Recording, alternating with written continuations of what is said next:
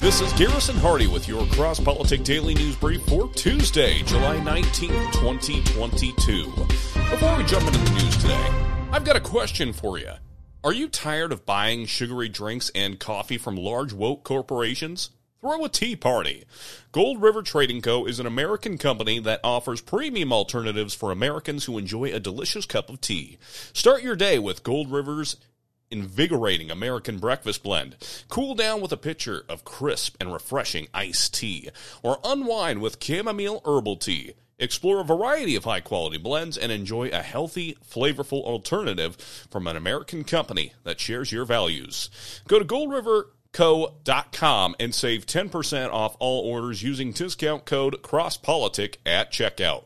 That's discount code CROSSPOLITIC at checkout. Again, at goldriverco.com. Now, let's get to the news, starting with Dr. Anthony Fauci.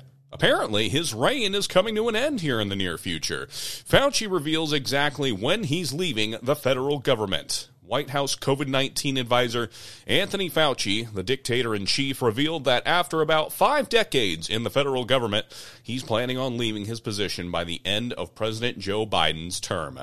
Quote, "We're in a pattern now. If somebody says you'll leave when we don't have COVID anymore, then I'll be 105. I think we're going to be living with this," Fauci, who's 81, told Politico in an interview published on Monday morning, in confirming he's retiring at the end of Biden's term in office, which, by the way, is January 21st, 2025. That can't come soon enough.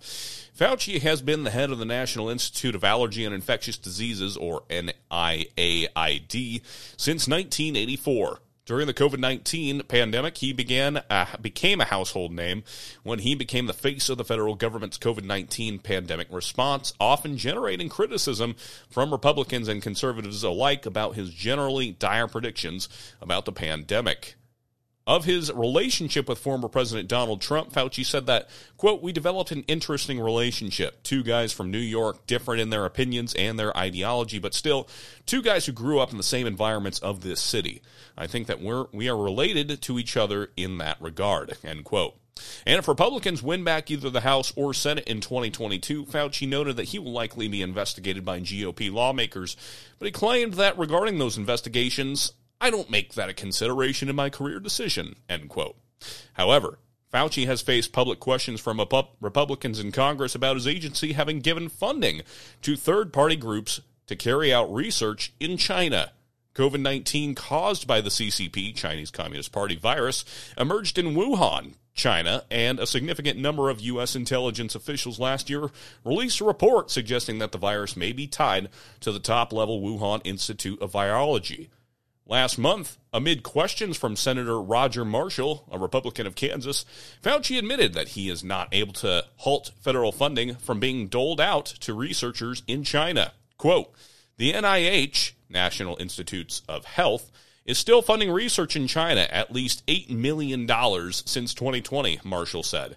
In the intelligence community's 2020 annual threat assessment, the Chinese Communist Party is presented as one of the top threats to the United States, along with Russia, Iran, Syria, and North Korea.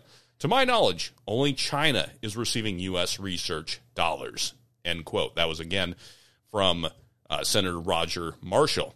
Later, he asked Fauci, "When will you, as director of NIAID, stop funding research in China?" Federal health agencies, Fauci said in response, had a very productive peer-reviewed, highly regarded research products with our Chinese colleagues that have led to some major advances in biomedical research, such as releasing COVID-19 on the populace. Oh, I'm sorry, he didn't say that. That's just what happened.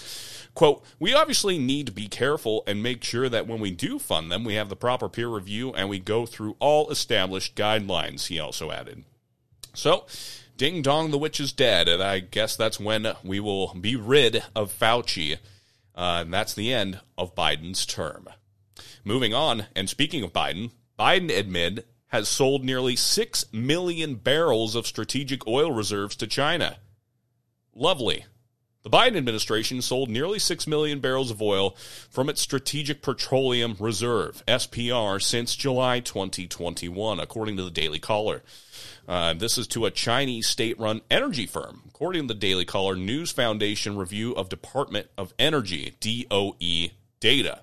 From July 2021 until the end of June 2022, Biden's Energy Department auctioned off 5.9 million barrels of strategic reserve oil to Unipec, the trading division of the Chinese state-owned Sinopec, in an effort to increase the supply of oil globally and drive down fuel costs in the U.S. that were exacerbated by the war in Ukraine and Biden's climate policies. SPR oil is sold to the highest bidder, and some of the businesses entitled to make bids are American subsidiaries of foreign corporations like Unipec.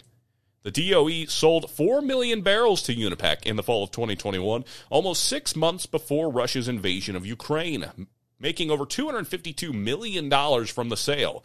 This according to FY22, Emergency Drawdown Number 2 Successful Awards Report.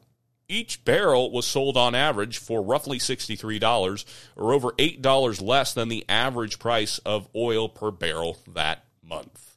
Quote, I think it takes a bad policy and makes it worse, Ben Lieberman, a senior fellow at the Competitive Enterprise Institute, told the Daily Caller News Foundation. In July 2022, the DOE sold 950,000 barrels to Unipec for roughly $113 million, according to the FY22 Drawdown Number 3A, a Successful Awards Report. While the Biden administration claimed the sales will help the U.S. fight off Putin's price hike, yes, because it's all Putin's fault, nothing to do with Biden's policies, Unipec is still buying large quantities of Russian oil, this according to Bloomberg. It's helping out a bit, but it's still a very bad policy, Lieberman told the DCNF. The fact that we're using the Strategic Petroleum Reserve rather than drilling offshore or getting more oil to the United States through the Keystone XL pipeline, the fact that we're not doing these things is really pretty shameful, end quote. In April, the DOE sold 950,000 barrels to Unipec. Again, that's to the DOE report. The Strategic Petroleum Reserve really was never a substitute for that, and now to hear that the oil is going to China is problematic because it undercuts their rationale even more, said Lieberman. Biden's policy shows that he's not putting American consumers and the American economy first or second or even third. The DOE, the White House, and Sinopec did not respond for request for comment. I wonder why. That's pretty troubling stuff. Now, folks, let's take a moment to thank another one of our sponsors, Armored Republic. The mission of Armored Republic is to honor Christ by equipping free men with tools of liberty necessary to preserve God-given rights. In the Armored Republic, there is no king but Christ. We are free craftsmen. Body armor is a tool of liberty.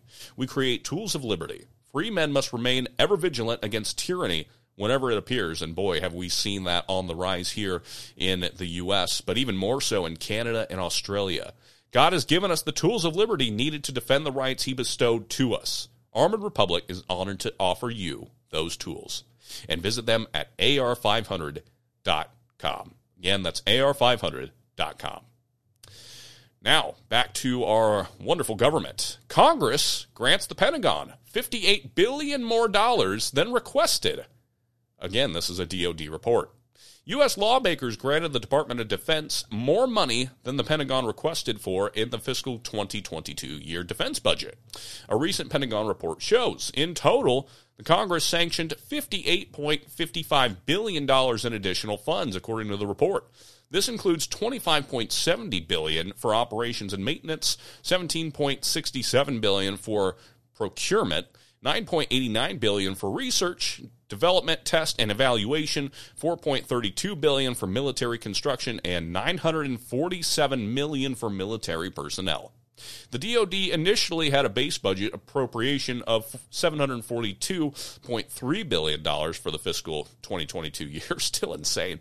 As such, the extra $58.55 billion represents an almost 8% increase from the base budget. The Pentagon did not put in a request for any of the programs funded with the extra $58 billion. These programs are not even in the so-called unfunded priorities list, made up of items not included in the budget but considered critical that departments and officers send to Congress annually. For instance, roughly $4 billion was granted for half a dozen ships that were not unfunded priorities list. Similarly, the Navy received $900 million for a dozen Super Hornet jets. The Air National Guard got $1.8 billion to purchase 16 C-130J transport planes, and $460 million was granted for developing advanced jet engines. Over $2 billion in extra funds was appropriated for classified programs. On a side note here, based on recruiting levels for the military, is anybody going to be able to fly any of those? Just curious, because numbers are down based on the woke ideologies being pushed in our military. Anyways, back to the article. The $58.55 billion calculation only takes into account individual additions totaling $20 million or more. Since there are usually many spending hikes in the single-digit millions, the total actually excess funding will likely be higher. Unbelievable. In an email to Roll Call, Steve Ellis, president of Taxpayers for Common Sense, a government spending watchdog group, called for more efficient military budgets.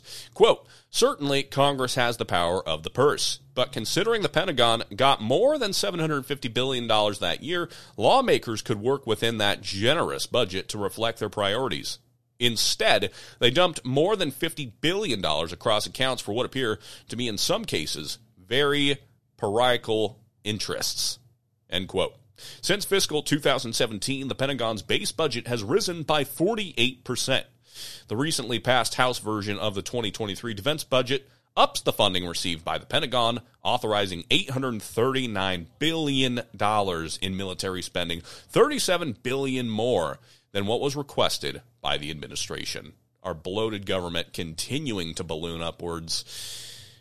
Let's just say some prayers.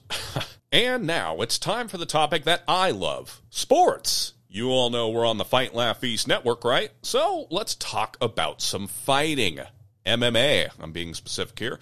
Bronx native Shane Burgos, now 7-0 in UFC bouts in New York. The Bulldog of the Bronx. No, that's not really his name. It's a movie reference to Cinderella Man. Watch it if you haven't seen it. Shane Burgos' record remains perfect in the Empire State, and he can thank one hell of a chin for that. The Bronx native, who expressed displeasure with his performance, nevertheless managed to hold on for a majority decision victory over Charles Jourdain on Saturday at UBS Arena in featherweight action during the UFC's first Long Island event in 5 years. The win moved him to 7-0 in UFC bouts in his home state. I mean, you told him at the weigh-in yesterday that this was the main event. It felt like the main event when you were out there. I walked out to the arena for this one, and the crowd was pretty up for it. That was awesome, man. Like they announced his name, and he got a pretty good pop. There's a lot of Canadians in the crowd. Then they announced my name and said, "From Monroe, New York," and the crowd went wild, man. That was awesome. I want to relive that moment right there. Yep. So your last fight on your current UFC contract, did that impact you at all this week? Kind of knowing that? No, I didn't put too much stake, too much emphasis, too much thought into it. I just was trying to give the best performance I could possibly give going into my last one. First 2 rounds I'm happy with, but man, like I said, I'm just really not happy with that third round. Was that your choice to fight out the contract, or did the UFC ask you to do that? They didn't offer anything, but I like the idea of fighting out contracts anyway. I did it for my last one, and it's like kind of like doubling down on yourself and putting a little extra pressure, and I feel like I thrive under pressure, so I'm comfortable doing that. I mean, are you did you last time that you fought out your contract? Did you talk to anybody else, or are you just talking to the UFC? No, the last time we did talk to some other promotions, but this time, I don't know. I love being a UFC fighter, man. I take a lot of pride in being a UFC fighter. I just want to get paid a little bit more. That's it. Yeah. Any thoughts on? You mentioned that you want to get in here again before the end of the year. Any thoughts on a name that interests you? I'm not the one to call people out. And again, after that performance, I'm happy with the first 2 rounds. I can't call somebody out after that third round, man. That leaves a bad taste in my mouth. So somebody in the top 15. Yeah, well, I think you're being hard on yourself, man. The fight was excellent. The crowd loved it. I know the fans loved it at home. And bring it home. Congratulations to you, man. Appreciate it. Thank you. Fans anticipated a clash of action-oriented strikers entering the main card bout, but for 2 rounds, Burgos was a grappling beast, and Jourdain simply couldn't handle him. Burgos and his Tiger Schulman's MMA team anticipated that strategy would work. In a nifty moment early on, Burgos pushed off the octagon to help secure Jourdain's back and to attack a rear naked choke from the body triangle in the highest spot of the first round. He took the back with a standing body triangle, again the following round, keeping it longer this time. The expected war on the feet broke out in the final round, but the battle was largely one-way traffic. Jourdain cracked Burgos often, besting the local favorite in significant strikes, 84-26 per UFC stats. But that obviously didn't matter. Now, Shane was pretty disappointed in his performance, as you heard in that video, but nonetheless, he held on to win and moved to 7-0 in the Empire States. Now, let's check in on some baseball standings, as I'm sure we've got some baseball fans in our audience. I mean, we've got Mark Dewey on the network. You should check out his podcast, by the way, if you haven't, In the Bullpen with Mark Dewey. And so let's run through some standings here. First, in the American League AL East, the New York Yankees are firing on all cylinders with a 64-28 record, leading all clubs across the majors as far as best record goes. Is this their year, folks? I'm sure we got plenty of Yankee haters in our audience. The second closest record in the AL East goes to the Tampa Bay Rays, a full 13 games back.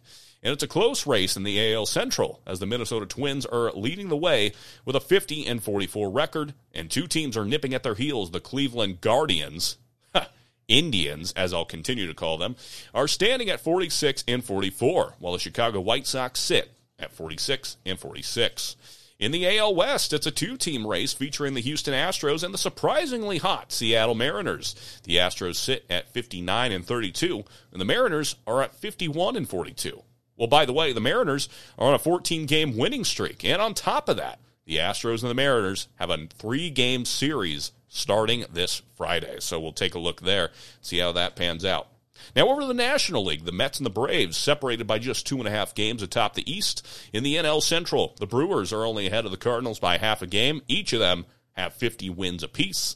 And finally, in the NL West, the Dodgers lead the way with the second-best record in baseball at 60 wins and 30 losses. Impressive stuff. And folks, that is your look at sports. This has been your Cross Politic Daily News Brief. If you like this show, go ahead and hit that share button for me, would you? If you want to sign up for a club membership, a magazine subscription, or sign up for our conference in Knoxville, Tennessee, you need to head on over to FightLaughFeast.com and sign up there. Again, that's FightLaughFeast.com, your one-stop shop for everything Fight Laugh Feast Network. And as always, if you'd like to become a corporate partner with Cross Politic, email me at garrison@FightLaughFeast.com. For Cross Politic News, I'm Garrison Hardy. Have a great rest of your day, and Lord bless.